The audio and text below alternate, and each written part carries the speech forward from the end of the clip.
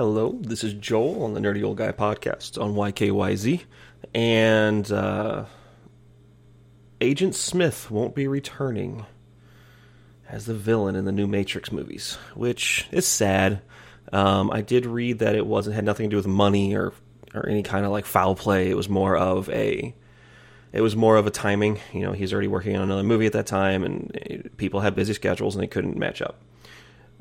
But the one thing that I wonder is this movie, and how is this movie going to deal with continuity and other things?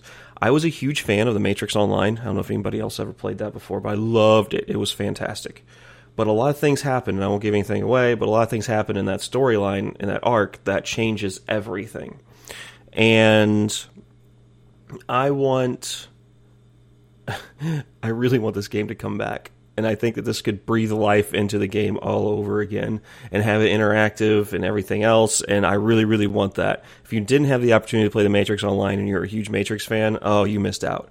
This game was fantastic. Do some research on it. I mean, it had a cult following for a reason.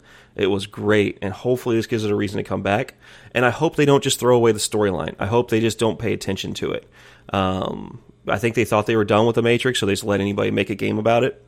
And I hope they stay to the story, though.